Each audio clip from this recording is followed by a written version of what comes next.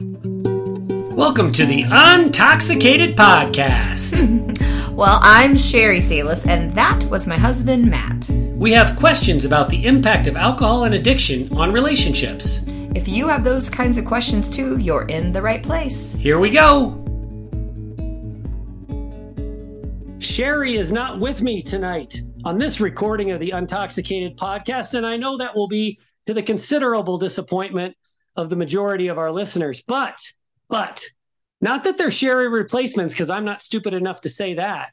But in her place, we have a roundtable panel of 6 people from the recovery community, 6 people that I'm very fond of and have very pertinent experiences. And I'm really excited to welcome them to the Untoxicated Podcast, this roundtable edition. Before we get into that and start introducing our guests and asking them questions, I want to give a little bit of background. I want to explain what my goal was when I first entered the recovery community, not just as a participant and someone seeking sobriety, but as someone who felt I had something to offer, something to give back, and wanted to see what that looked like. My initial goal with SHOUT Sobriety, which was our first program, which is a program of recovery for high-functioning alcoholics seeking sobriety. I knew of no one who had gotten sober quite like me. So I would say there was more naivety than there was arrogance, but probably a combination of the two. I knew no one who had spent so much time and invested so much recovery resource, not money necessarily, but just really put a ton of value into what is technically called bibliotherapy. A lot of people read Quit Lit. I get that. I'm not unique in any sense of the word by being a big reader, but that was the foundation for me. That was it. That was where I found connection. I felt like some of the people who wrote memoir in the recovery community, sobriety memoir, I felt like they were some of my best friends. And I know that sounds ridiculous since they didn't know who I was and I didn't technically know who they were. But some of what I read really hit me to the point where I felt a connection. And it was my first step in sobriety, in recovery. And I really leaned on it. And so I wanted to bring a program to the recovery community that focused heavily on bibliotherapy. And really, I thought I was unique. I know now that I wasn't, but that's where I'm coming from. And that's the important point I'm trying to make. I thought I had something different. Now, when I would explain bibliotherapy to people, especially some of the more traditional 12-step folks, I would get, and I got this from more than a few people, I got comments like, I'll save you a seat for when you relapse. Because if all you're doing as it relates to recovery is reading, there's no way you're going to make it out. There were things about the 12 steps and AA that didn't work for me. The fact that it was so spirituality focused was a little bit of a turnoff. I'm a very spiritual person. I'm a religious person. I attend church. I'm a believer. I'm all of those things. But I have had a strong faith and a strong connection with God since before I was drinking, while I was drinking, and certainly after I was drinking as well. And so having that connection and turning to spirituality, it just didn't feel like a good fit for me. That's something that certainly is debatable. That might be confusing to people to hear, but there had to be something more. And that was one of the things that was a bit of a turnoff for me about AA at the time. The anonymity piece was a big turnoff. The more people I talked to about my sobriety, the better I felt about it, the more solid I became in sobriety and the better relationships I developed. And so I didn't want the anonymity part. And certainly the fact that anonymous is one of the 2 words that the initials stand for. Whether I was naive and ignorant or not is certainly debatable. But that frankly was a turnoff for me for AA. And then, all of these recovery programs, it's really difficult to calculate a success rate. How do you keep track of who is and isn't sober. I mean, often people move on from programs because they've had success and they don't need the program anymore.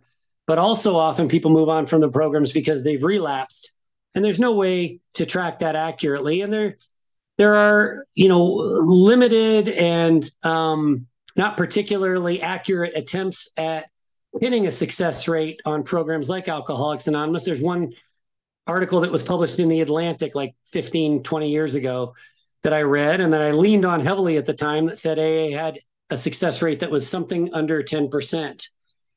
And I thought, that's awful. Under 10%, who are we serving if we have such a low success rate? And I was frankly really naive about how much effort was already taking place in the recovery world, scientific effort, dollars being spent, so many people.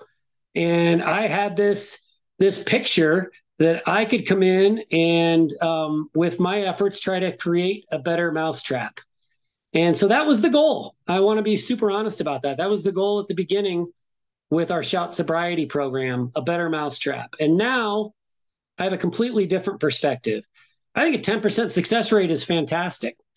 I think if AA has a 10% success rate and Smart Recovery has a 10% success rate, and the Luckiest Club, Laura McCowan's program, has a 10% success rate, and maybe our SHOUT Sobriety program has a 10% success rate, and there's literally 100 other programs out there. If we've all got a 10% success rate, then that means there's something for everyone. And that's what's important. If you have enough 10%, it'll add up to 100.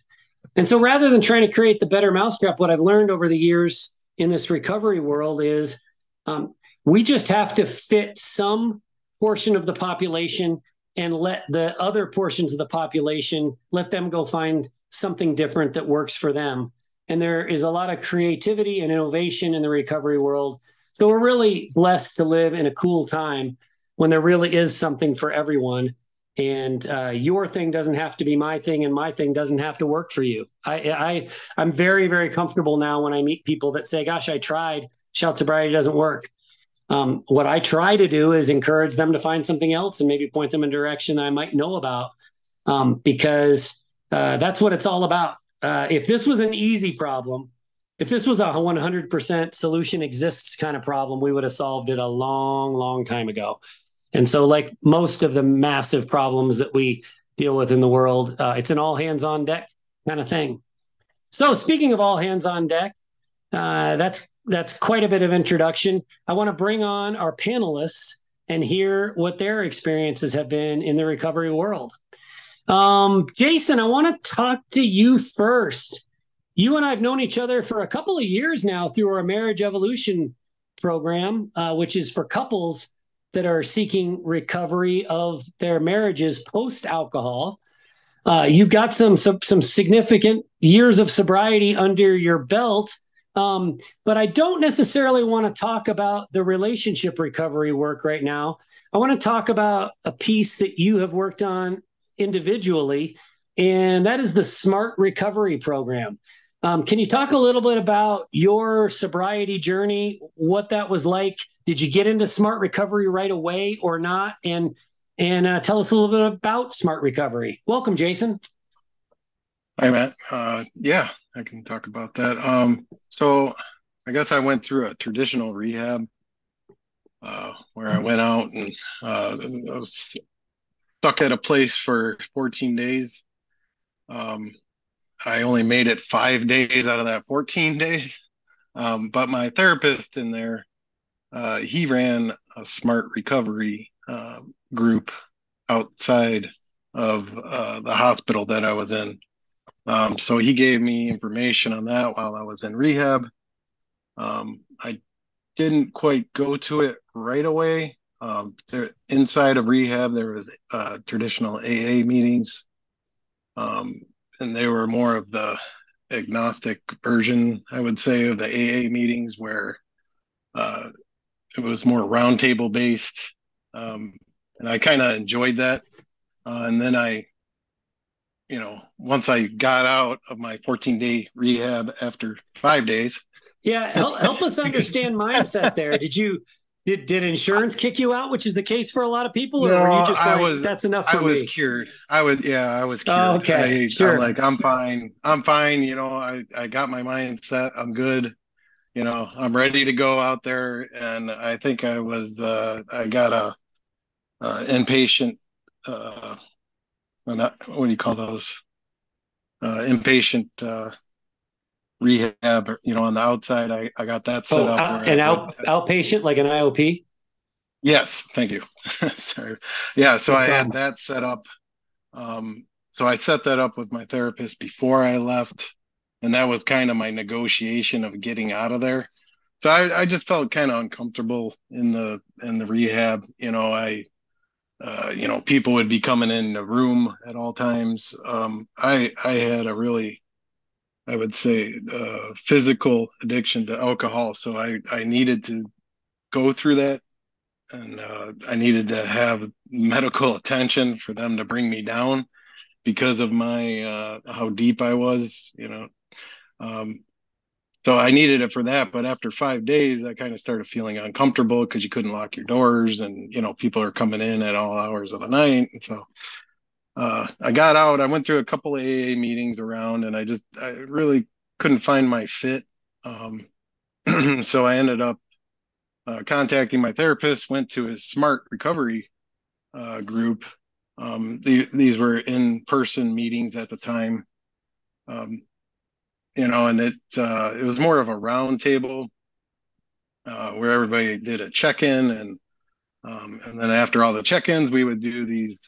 They would start talking about the toolbox, the toolbox that you gotta create to stay in sobriety, and we would do worksheets, and it just seemed really practical to me, and it made sense right away. I like the roundtable. Crosstalk was encouraged.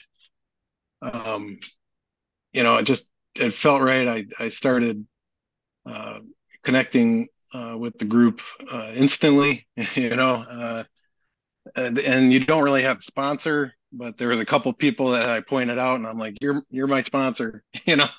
So I kind of, but there is no regular sponsors in that group, and it just between all the we did like cost benefit analysis worksheets. We did these ABC like hierarchy of values, and we just we did, they taught us how to do urge logs, and then playing the tape forward. And I don't know, they gave me a lot of tools that I used and I still use to this day. Even like if a couple months ago I was trying to quit sugar, I kind of used all those same toolboxes because smart recovery is not just alcohol based. There's people in there with gambling addictions, internet addiction, shopping addictions, all sorts of cigarettes.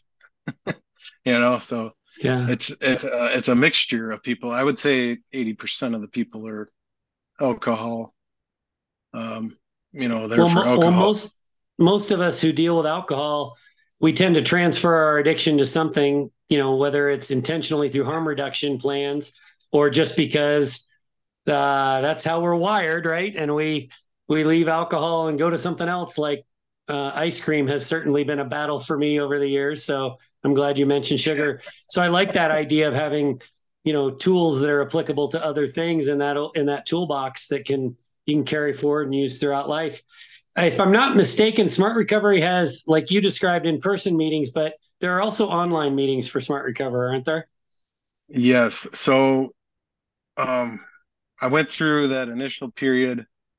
This is right before the pandemic.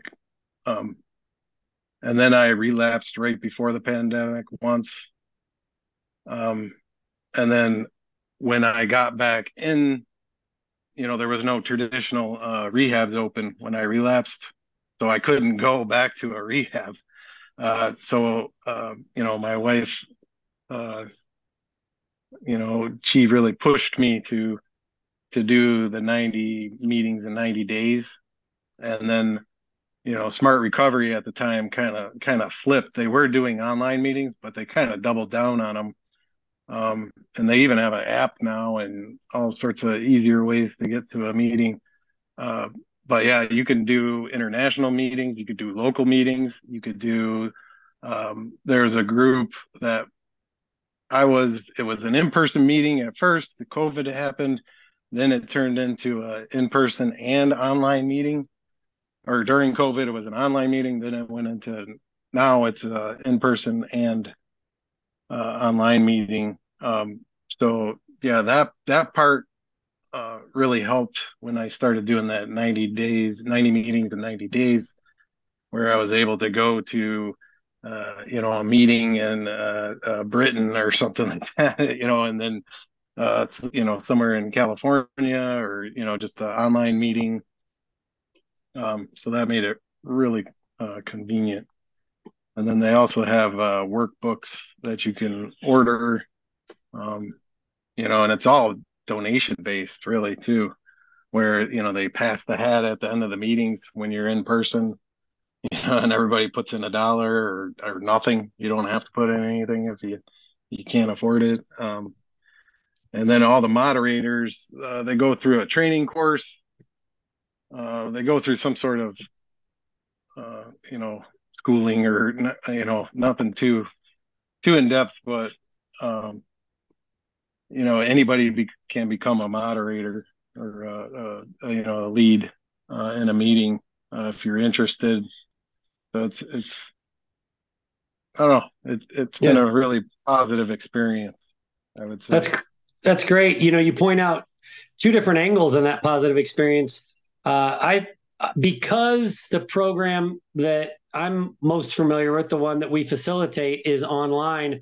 I'm a little bit jealous when I hear people talking about sitting around a big table and crosstalk, because crosstalk is more difficult in these little Zoom boxes, as we are all recording through Zoom right now.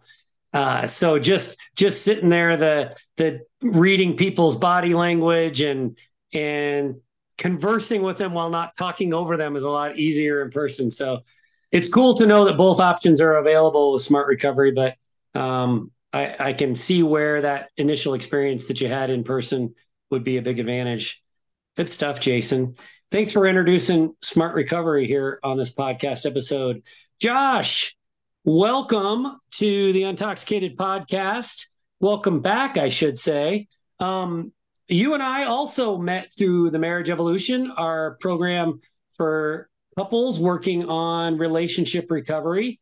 But what I really would like to hear from you about is your experience in AA. You are a big believer in the 12 steps and AA, and your experience has been, I'd say, nothing short of life-changing from the way you've described it. Can you talk us through what was AA? What has it done for you? So for me, AA pretty much just saved my life. I tried it once before. It didn't really work out because I wasn't ready to quit yet. But this time around, the group I have, it's more like there's more old fashioned than anything. There's a lot of groups out there. I see a lot of people, they're not successful because there's a lot of people that talk the way that you mentioned in the intro, where I'll save a seat for you. I hate hearing that kind of stuff.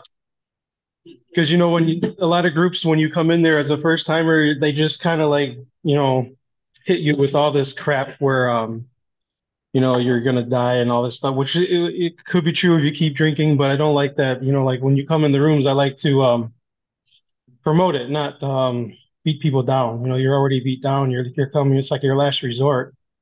And for me, it pretty much just it saved my entire life.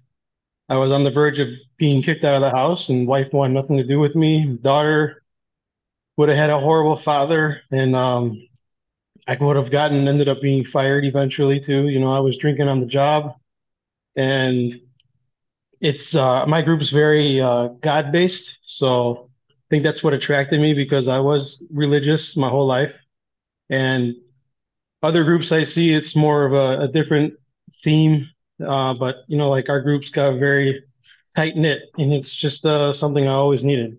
So I mean, I have brothers and I don't have friends in AA. So my home group is pretty much the epitome of everything. when I hear you talk about it, and you and I have had, a number of conversations about your experiences, I don't think of AA as this worldwide organization.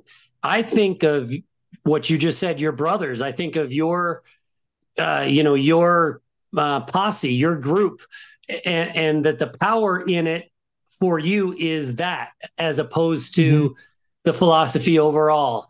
Would you do you ever venture out and go to other meetings elsewhere, or is it for you all about that home group? No, we do go to other meetings. It's we have our meeting once a week, but we pretty much go to the same place.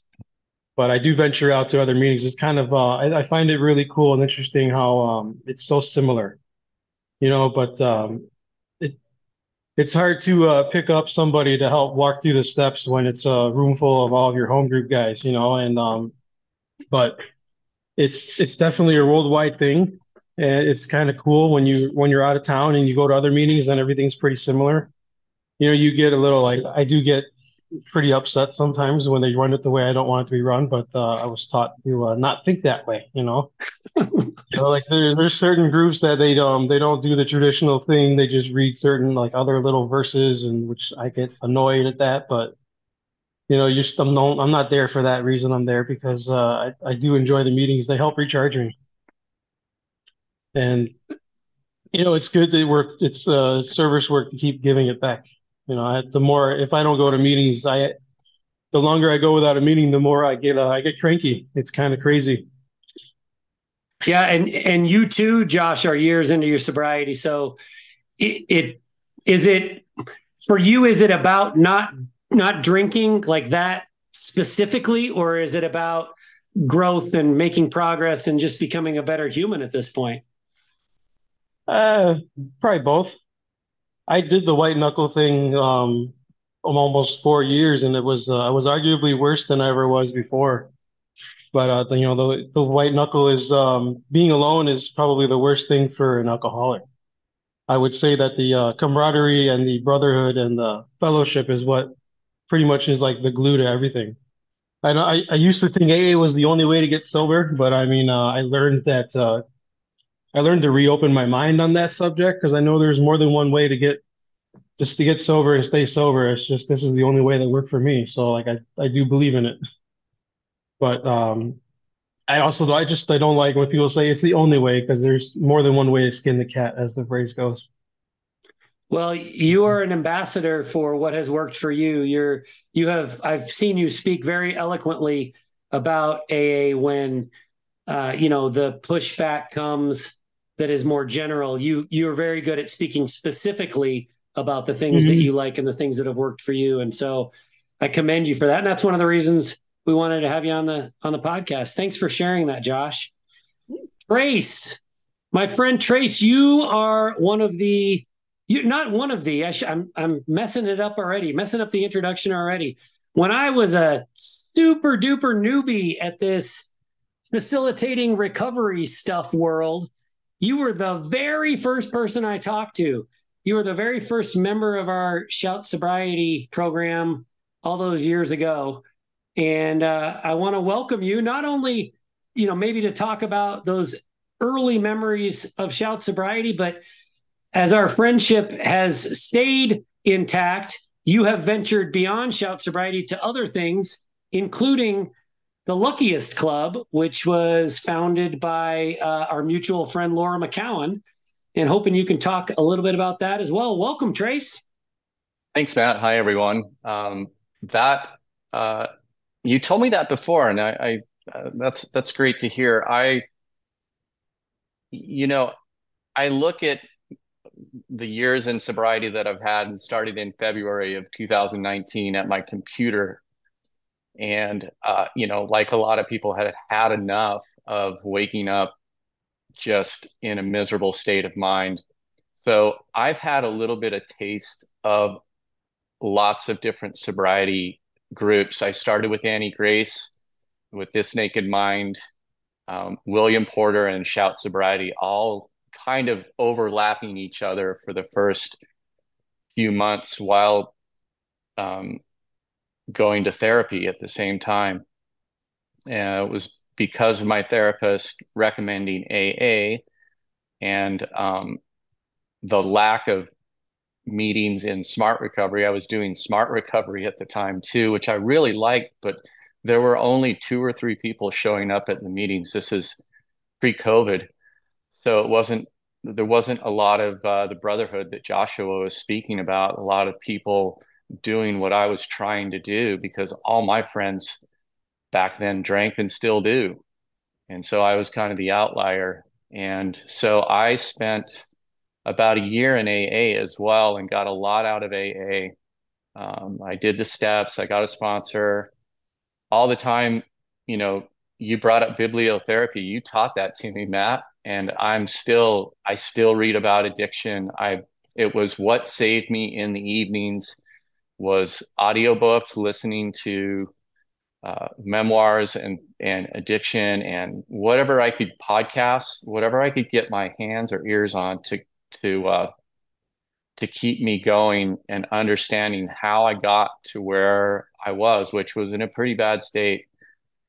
So right about the year mark or a little bit after, same thing, just kind of searching the internet, I found Laura McCowan and Holly Whitaker's podcast. They had done some work together, and that's how I found Laura McCowan. And she was doing, this is pre TLC, so this is before that came about, but she was doing some recovery courses, and I just emailed and asked if I could get in. It was mostly a women's thing. There was one guy in there. I was kind of nervous, but I jumped in, and it was a couple-month course. And in that time frame, COVID hit. And when COVID hit, she decided to do some online meetings. And that's how TLC took off, was her realizing that people were going to need support. So she started TLC. And I really gravitated to TLC because of kind of what I spoke of, just the eclectic way that it was approached. There was AA there were smart people there were other people who had gone through Annie Grace. There were lots of different perspectives on what addiction is, and you know, you nailed it right here. It's like everyone does it, can find it their own way. There's so many better choice, or they're not better, I don't mean to even say that. There's so many different choices now, that if you really do want to get sober and face addiction, there's lots of great ways to do it. And I've found, you know, as I've looked through them all and still do, I take something from everyone that I've attended or listened to and been in groups in or created friends through. I've just taken kind of what worked for me and just gone with that. And that's now I don't attend TLC anymore. I got to a point in my sobriety where I just I didn't want to think about it anymore. I had focused so hard and so long on it for years and years. And it's not that I don't focus on sobriety and I don't use all those tools. I do that on a daily basis because, quite frankly, I'm still bombarded by society's pressures to drink and, you know, to whatever other addiction there is. I still read about addiction. I still have friends I communicate with who are sober, and but as far as any formal meetings with TLC, I haven't been there in about a year. Doesn't mean I won't go back. Doesn't mean I won't go back to AA. I don't know. I don't know. I just in where I was at with my head, I just wanted to not really think about it anymore and just live my life and not make alcohol the focus, or in my case, alcohol and pot is what it was. So that's where I'm at. But I just wanted, I loved when you said there's so many different ways to do it now. And that's such a great thing. And I hope you're right about 10% smart recovery, rate, and 10% AA and 10% TLC, because I really do think we're better off. I'm better off with just not drinking. It's just so clear to me now, but it took a lot of work.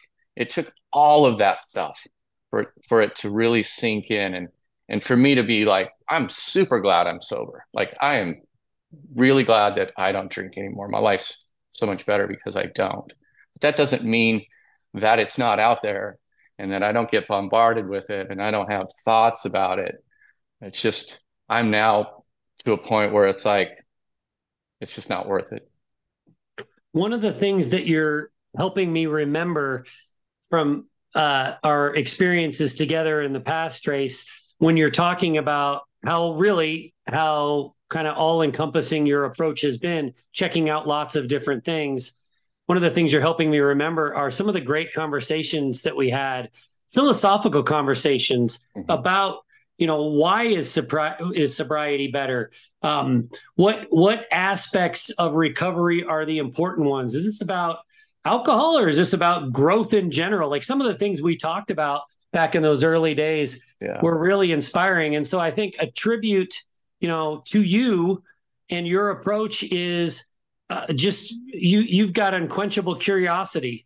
And I think that is worth noting because I think that is a really valuable thing to have when someone's out there seeking sobriety, as opposed to thinking you've got all the answers. Asking all the questions is the way to go because, as we've discussed, there's lots of resources out there. One thing I'm hoping that you can comment on, I think something that sets the Luckiest Club, TLC, apart, and just to clarify, TLC and the Luckiest Club is what Laura McCowan named her program. It's named after her first book, her bestseller called We Are the Luckiest. And Laura is a tremendous writer. Big shout out to her. If anyone's looking for some quit lit to check out, she has 2 books published now. Both of them are excellent. She's just an outstanding writer. Beyond the message that she's delivering, which is great also. She's just got a tremendous amount of talent. But her popularity dates back to, as you mentioned, the Home podcast she did with Holly Whitaker. And that really filled a void. That was one of the original podcasts, people just talking about the struggles that they were having with alcohol, and it exploded. I mean, it was early days podcast and there wasn't a lot else out there. I'm not trying to take anything away from the quality of the podcast. They are both magnificent speakers and do a great credit to the things that they talk about. But it just exploded. And so her popularity is through the roof, and it's only gotten bigger because she is such a good writer and has such an important message. But when you get on some of those TLC calls, there's like 100 plus people on them, right? Which I think is a little different than what Jason was talking about and Josh with his AA meetings, and certainly different from SHOUT Sobriety as well. What's that experience like, being one of 100? And it was even more, it was up 300 people a lot of times with some of those meetings. So yeah, same thing though. It is, one of the things they want people to do is to speak up and speak out about what they've got going on. It's a theme that they have. And it is pretty intimidating in those large groups of people to speak. I know it was for me. It's difficult for me to speak in front of people in general. It's gotten better as I've gotten more time under my belt and more comfortable in my own skin, so to speak. But it was intimidating, and I had a couple friends that just refused to speak and didn't want to, and there were a lot of people, and I think that's totally okay to just jump in. I want to hear what people have to say, and just sit back and listen. And I know I learned a lot from that.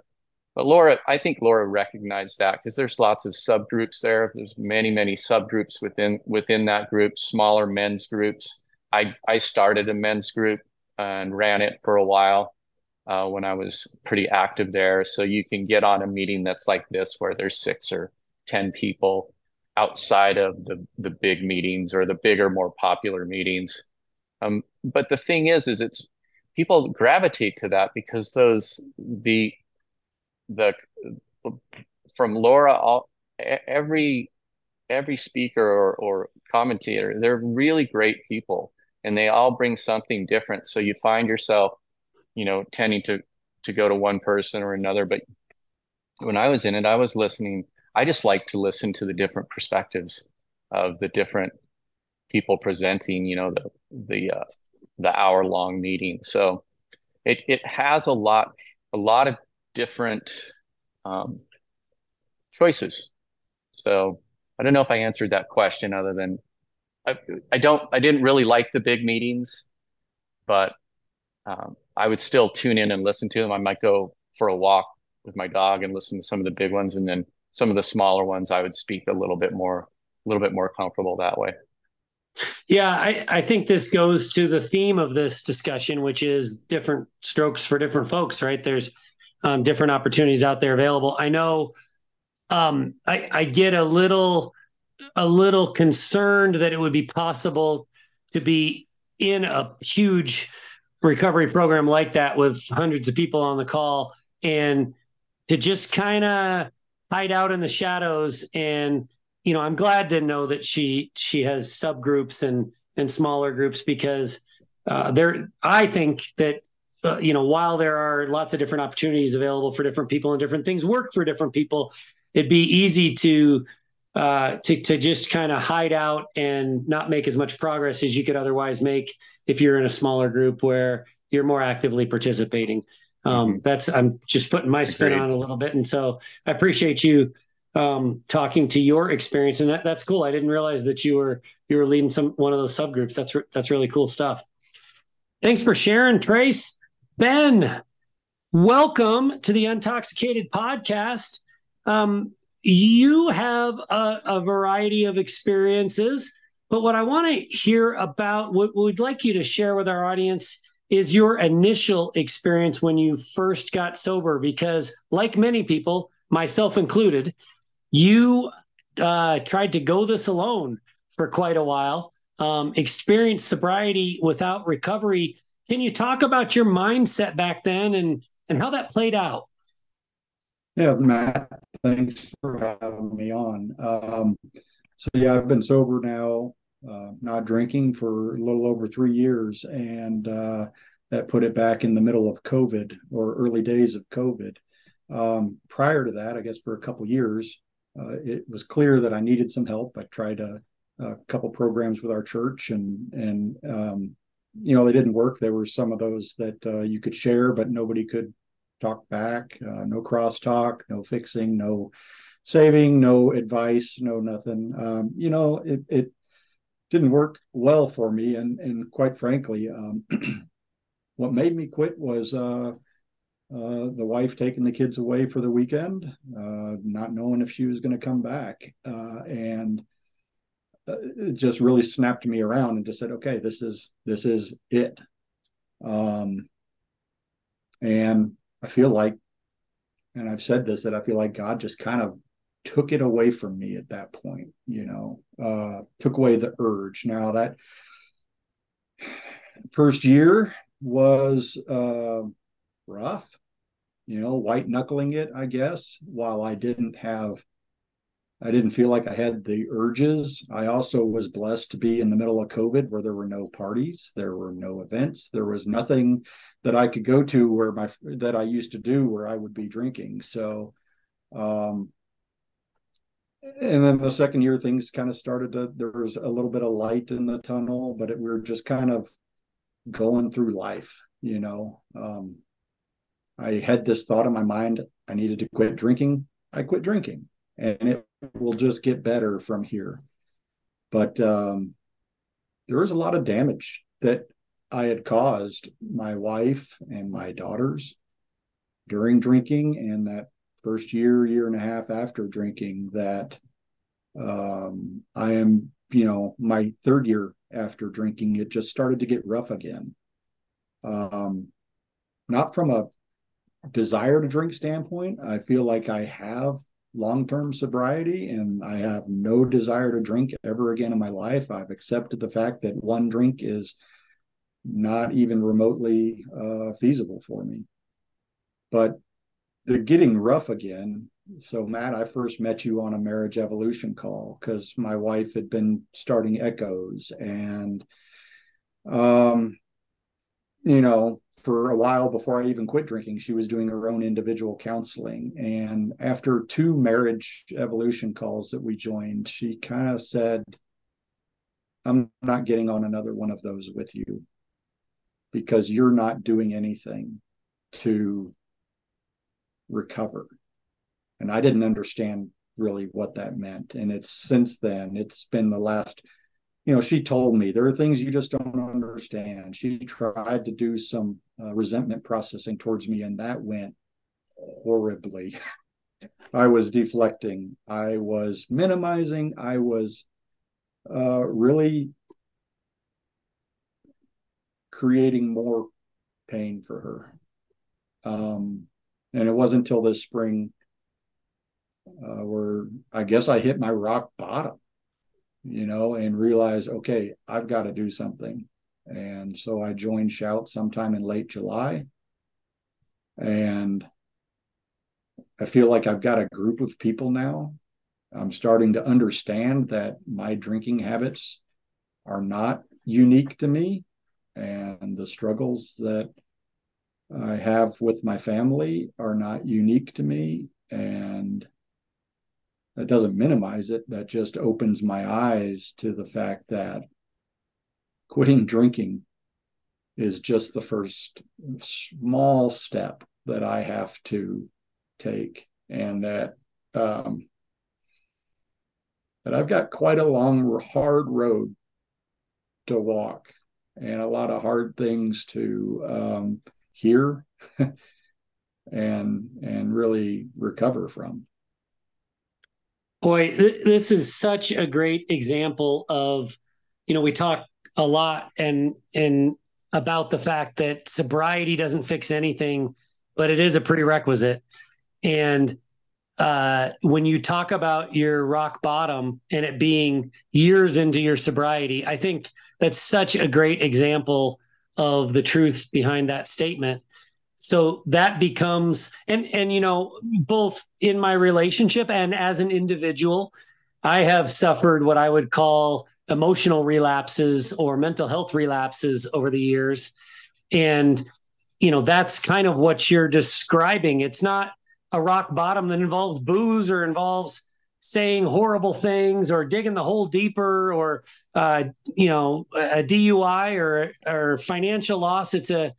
It's a rock bottom that involves coming to grips with the fact that you need growth and you need a change and you need to make progress, and you're willing to roll up your sleeves and find a way to do that. Am I describing that rock bottom correctly? Yes.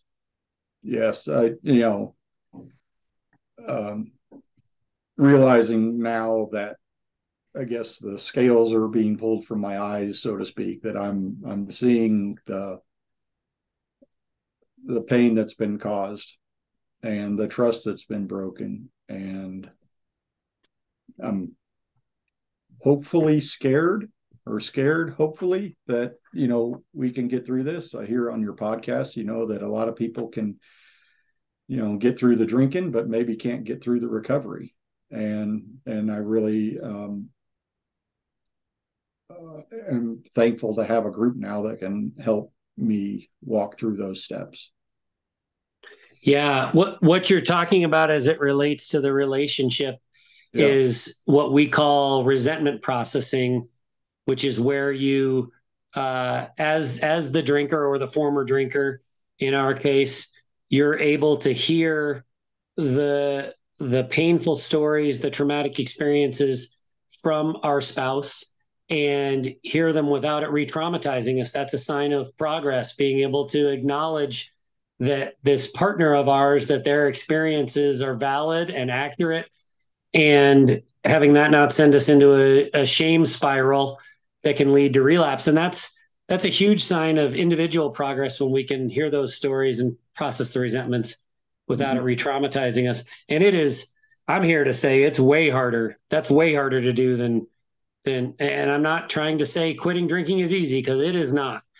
But getting to that point where we can deal with those resentments and get through them is hard. And I'm really impressed and excited that you roll up your sleeve and you're doing that work. Thanks for sharing your experience, Ben. Very much appreciated. Thanks. Jay, I want to give you huge props, my friend. Jay, you and I were connected by a mutual friend.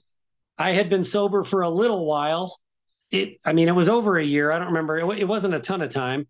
I was writing about it, so I know it was over a year. And you were newly getting sober, and you and I bonded right away. We clicked. The stuff that I was writing and publishing to our blog, Sober and Unashamed, was really connecting. And you and I were having some side email conversations. And I was like, man, this is great. This is going great. You were also finding success in AA at the time. And back in those early days of my writing, as I alluded to in the intro, I was kind of an AA basher, and I didn't have an open mind, and I was trying to create that better mousetrap as opposed to just a different mousetrap. And I want to give you a ton of credit because you pushed back. You pushed back pretty hard, frankly, and we kind of ended our relationship. You had enough of what I was saying because AA was working for you, and I'm really proud and excited that you accepted this invitation to come on here because I wasn't sure you were ever going to speak to me again. And so props to you, Jay. Would you talk a little bit about your experience in AA? If you'd like to, I'd love to hear more about those early days when you and I were getting along, and then I pushed some buttons for you. Well, no, thanks for having me on. No, I totally appreciate it as well. I probably did push back a little hard, and I appreciate you reaching back out to me. It was a time that I was, it was that first hard year, and what was saving my life at the moment was AA. Obviously the support from my family. I was also an all of the above kind of guy.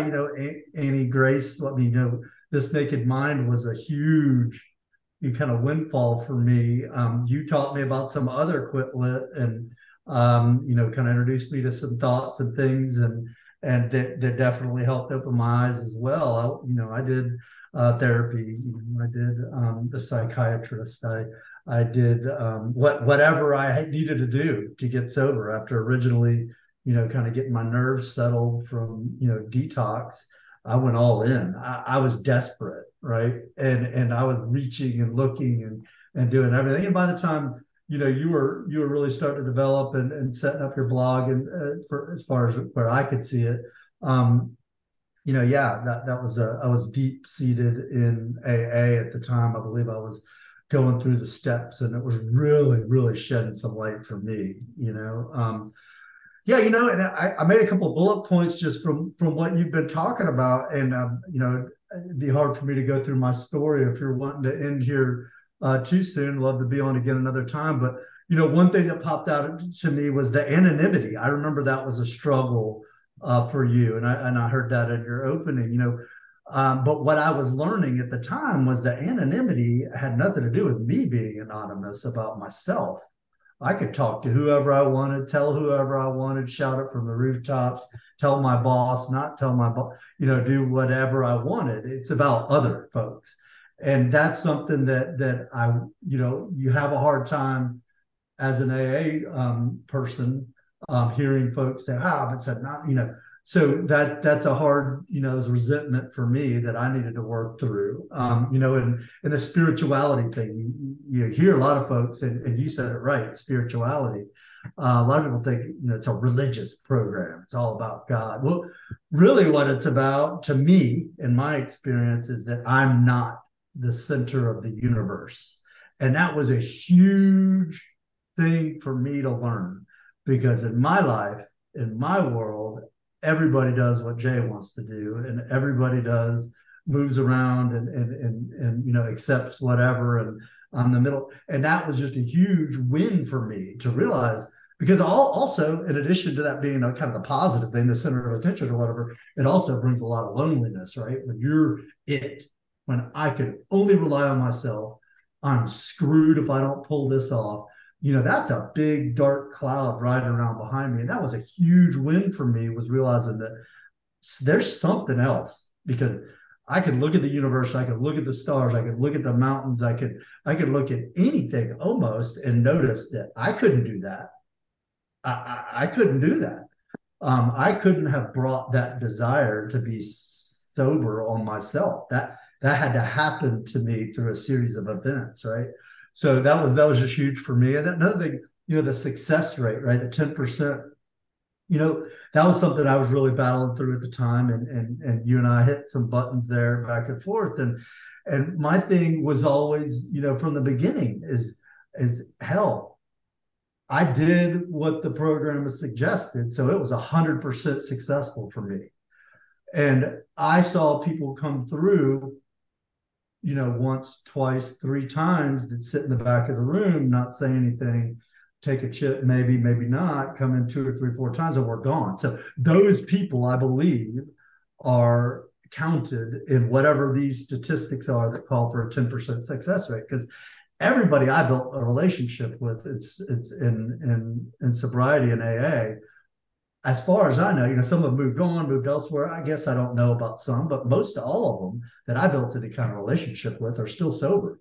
So to me, that's 100% success rate after 5 years, in my world, right? So because the first step of the program was we admitted we were powerless, right? You can't drink. You can't come to a meeting drunk, excuse me. So if I do that every day, I'm 100% successful. So that's it's about how much. It's like anything. It's like how much you put into it. It's a failure if you walk away, right? So, just a couple other things. If you don't want to interrupt me there, but that struck me. It's, to me, I learned. You hit on it several times. It's not just about not drinking. Anybody can not drink. I did it 4 months. I white knuckled it. It's about being happy. It's about living a positive life.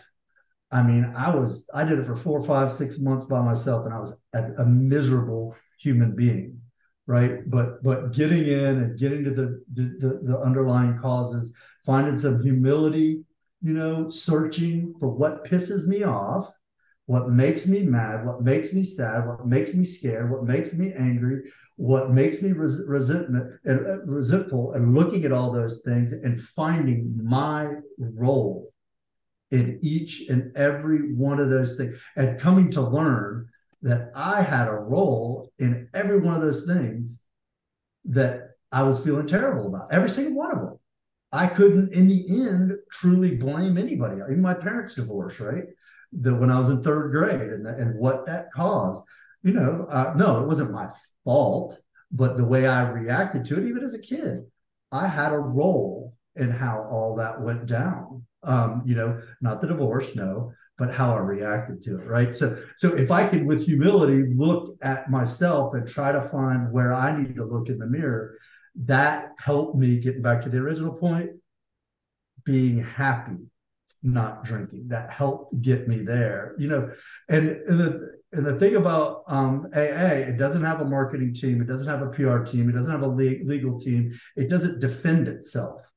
It is what it is, and I think that's where a lot of it comes from, because people look at it and say, my friend, it didn't work for them, and so it's not very good or whatever. And yeah, I was defensive at the time, and I appreciate you calling me and inviting me on, because the only way I was able to get sober and stay sober was to be desperate. I had to be desperate enough to do anything and everything it would possibly take to get me sober. And for me, that was spending 90 meetings in 90 days, when I actually did probably 140 meetings in 90 days, and a couple of years all the way through COVID, being there every day. And I've developed relationships and skills and attitudes and ways of dealing with things that, I never made a better decision my entire life, not just AA, but just to find a way, whatever it was, because there's more than one way to do it. And last thing I'll say is, save a seat, right? That term, to me, AA meetings and groups and individuals you talk to vary greatly from one to the next. And that's a rude thing for somebody to say, and I was always taught, and the experience and the examples I always had was you just tell people, hey, we're here whenever you're ready. And, come back if it works for you, and keep coming back if you enjoy it. And that's kind of how I approach. But anyway, thanks for having me on. I hope Hope I helped a little. Yeah, I think we did a good job of putting you toward the letting a few people speak before you, because you took some good notes and had some good stuff to react to.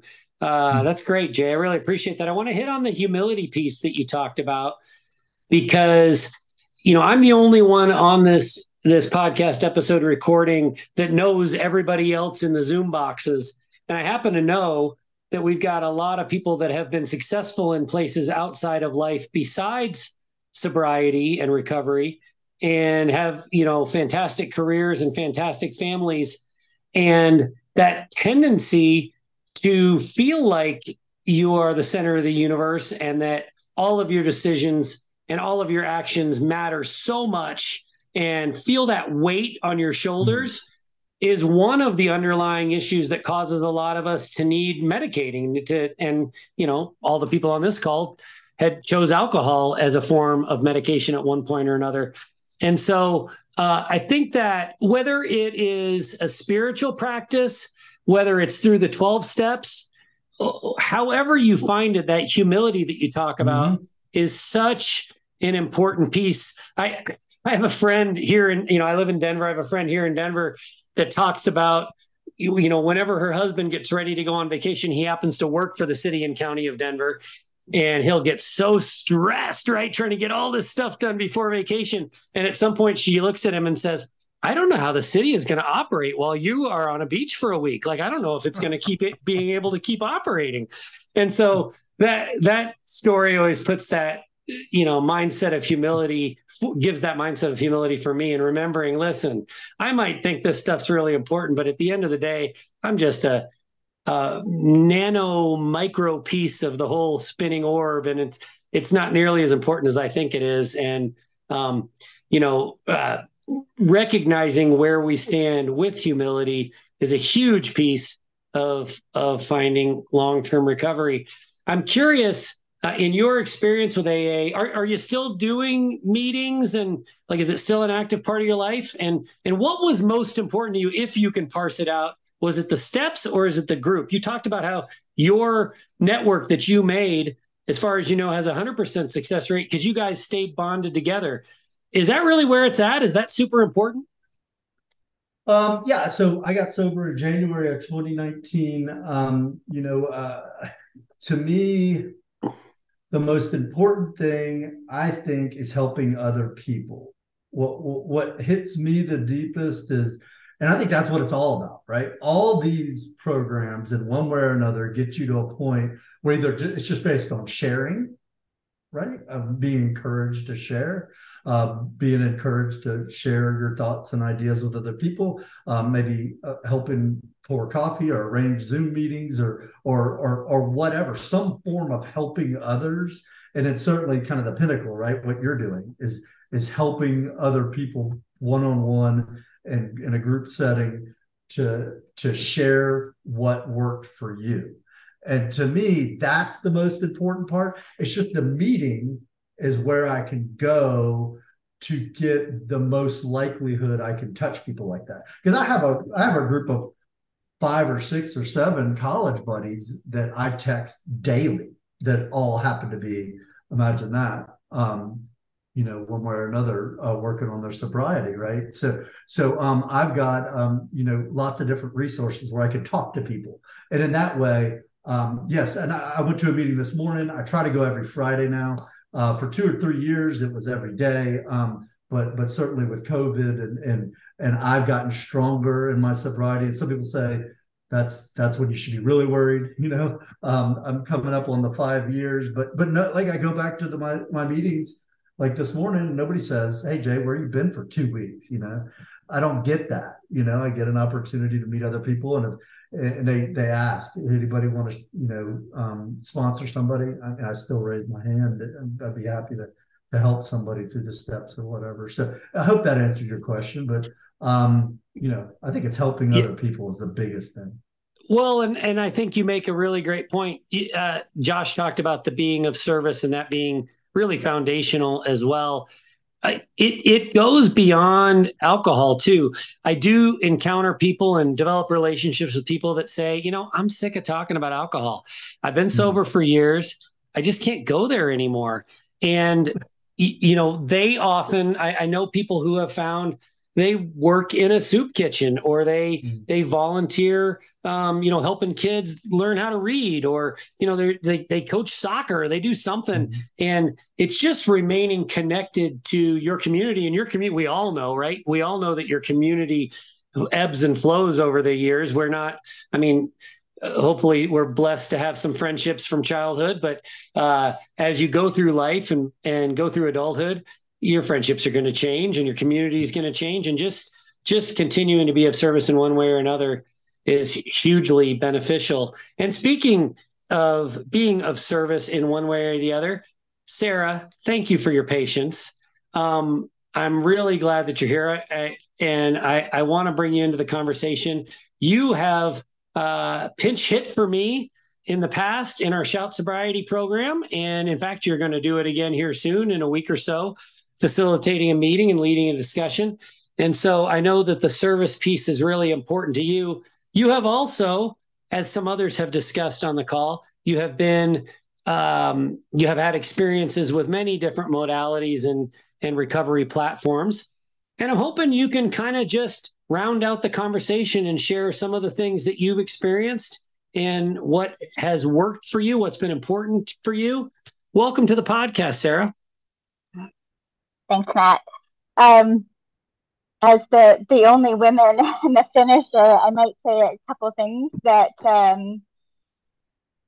hopefully aren't inflammatory in how they come across. When I came into recovery in 2016, the first program I joined was with, can you hear me, Matt? Yes? Okay. Yeah, we sure can. You sound great. Okay. Was Holly Whitaker's, at that time was called HIP Sobriety.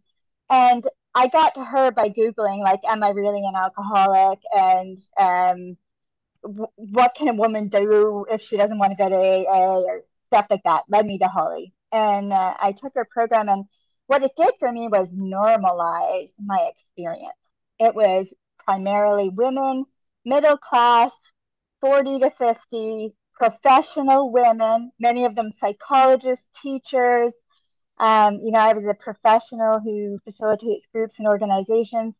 And most of us were born helpers, and that was part of the problem, actually. So we needed a space to feel safe in our experience. And it helped me tremendously, and started to build the toolkit I needed to work with. I'm a huge reader. It normalized that, because some of the messaging I got from therapists even was like, a book isn't going to solve your problem. But books helped, books nourished. I felt normal in a book because I'd been reading since I was like 4 years old. And it was my way of making sense of the world. It was a source of joy and pleasure and inspiration. So I needed it to be okay to read, which is another reason that you and I got along so well. I certainly needed to write. When I started doing that, things really clicked for me. In between, I know Holly's program evolved. She sold to a company and they changed the name to Tempest, and she's since removed herself, and it's been sold again to Monument and looks nothing like Holly's program. And I'm kind of sad that option doesn't exist anymore, actually, because she had like 60 days of mantras, and I still say just keep going to people all the time. And that was something that between she and Laura, that particular slogan or whatever came out, and I can do hard things. Like she had all the 60 days of empowerment mantras, and she said, just say these every day and it will help you. And I was like, okay, whatever, like I'll do the thing. And it did. And I know AA has its whole list of slogans and things that just come to mind when you need your own internal boost, before you pick up the phone and call somebody else to ask them if they can help you get through that moment. So I think you need spaces to find people who answer the phone when you need them, or the chat message or whatever it is. I've tried, Ola Sober is a group that started out for women. They're apparently creating a men's division. I don't really love the narrative way that she's gone. It's a little preachy for me, but it's a space for women. It's free. A lot of criticism Holly got was that she was a for-profit program. It was not inexpensive. her argument was that it was a lot cheaper than wine. So, invest in yourself. It'll cost you less than the cost of your wine bottle a day. So, or 2 bottles a day in my case, by the worst of it. So, which was true. It was far less costly than that. And in terms of the long term, deteriorating impact of wine. There's a program that Gabor Mate did with a Kundalini yoga teacher called Beyond Addiction, which if you're into more funky stuff and you want to like work with your nervous system and do some really weird yoga stuff, not weird, but like it's even for yoga, Kundalini is pretty extreme, right? So I'm not all in on Kundalini, but it's something I learned a lot from. Again, there is an investment, there's a cost. It was like, I think $600 or something for 16 weeks, but I got a ton out of participating in that program. I've done some Recovery 2.0 because Tommy Rosen, no, I think I've gotten his last name. What is Tommy's last name? Anyway, Tommy of Recovery 2.0 is also yoga based, and I do a book group with them. I found a book group reading Gabor Mate's The Myth of Normal, and we read through the book, and it's a great book because it's got really short chapters, and so and they kind of stand alone. So even if I miss a week or two, it doesn't matter. I can pick right up. I like the book. It's again, it meets that part of me that loves to read. Anything contemporary.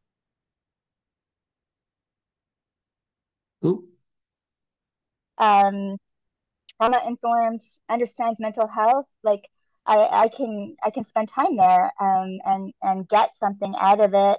I prefer interactive spaces. It's just I do have a master's degree in this stuff. There's value in interpersonal connection and us making sense of our experiences together. And so for somebody who spends her life creating sense-making activities, I can't do great big groups, where it's just like, I have gone to TLC. I love, they did a month of movement program. That was a smaller group. That was fantastic. I loved it. So I've dabbled, and SHOUT is my, my home space where I've been, but I'm too in that place now where I'm like, I don't need to talk about alcohol anymore. I'm good. But I do want to have a group that I talk about evolution with, and how are we continuously becoming the best person we can be for all the other people in the world that we can be helping now that we're healthy enough to be the healthy helper instead of the helper was constantly drained and ultimately becoming toxic in their helping. So that was a lot, Matt. It's good. It's well-rounded. The same comment I shared with Trace, you are a questioner and you're a seeker, and that is to your benefit. And I want to follow up on a couple of things you said. Since we pitched Laura's book, I am equally a fan of Holly's book, Quit Like a Woman. It's just a touch more, she's a little more edgy. It's a little more controversial. I think there's some politics in there. But honestly, I related to Quit Like a Woman very strongly, and it had me questioning myself, or at least questioning the title of the book, I suppose. But I loved it. I also, oh my God, you talked about how in the programs you've been in there are professionals, there are psychologists. I remember the first time I talked to a psychologist about SHOUT Sobriety, I thought I was going to wet myself the whole conversation. I was like, what could I possibly offer this person with mental health professional experience? And what I've learned over the years is we're all human. We all can use a support group. We all need a little bit of help. It doesn't matter if we're trained in a particular area or not. But oh my God, I'm very good friends with this particular person that I'm thinking of. But yeah, professionals, the medical community, they deserve support as well. And I'm really glad you brought the cost into this conversation, because I want to make a pitch for the fact that you get what you pay for to some degree. There are programs that are very effective that are free or that are past the plate, as Jason talked about earlier.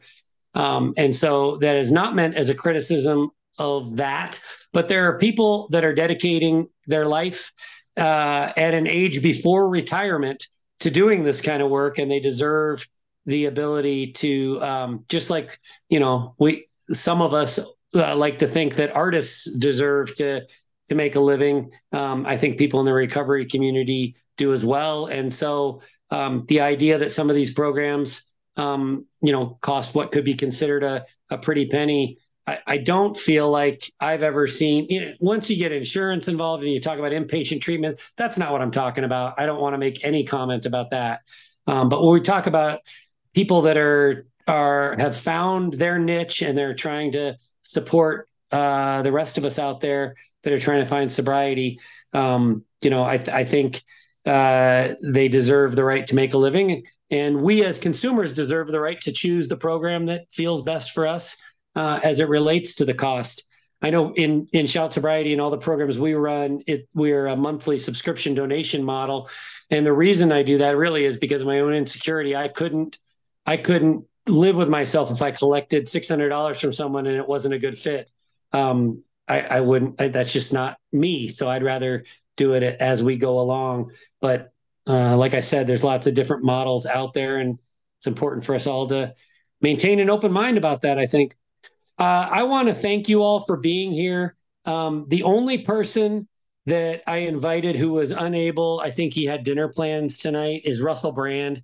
If you're not familiar, Russell Brand has an incredibly entertaining take on the 12 steps. He's also brilliant. I've never heard Russell Brand say anything that I don't have to rewind and listen to again because I can't keep up with him. But sadly, Russell wasn't available for this call tonight. So I appreciate you all pitching in and being here. Thank you all very much. Back to the comment we made when Jason was talking about his initial experiences with SMART when it was around a big table. I think it would have been more interactive had we all been sitting around a table, but I appreciate you all taking the time to share your experience in kind of a one at a time format. And I would look forward to having you back to talk about this more in the future. Thanks for being a part of the Untoxicated podcast. Before you go, we hope you'll consider these 3 resources. If you love or loved an alcoholic, we offer support and connection in our Echoes of Recovery group. Check us out at echoesofrecovery.org. If you are a high-functioning alcoholic seeking methods and connection in early sobriety, we're ready for you at shoutsobriety.org. No matter who you are, there's something for you in our book, Sober Evolution. Evolve into sobriety and recover your alcoholic marriage. Go to soberevolution.org. For my wife, Sherry Salis, I'm Matt Salis. Thanks for listening to the Untoxicated Podcast.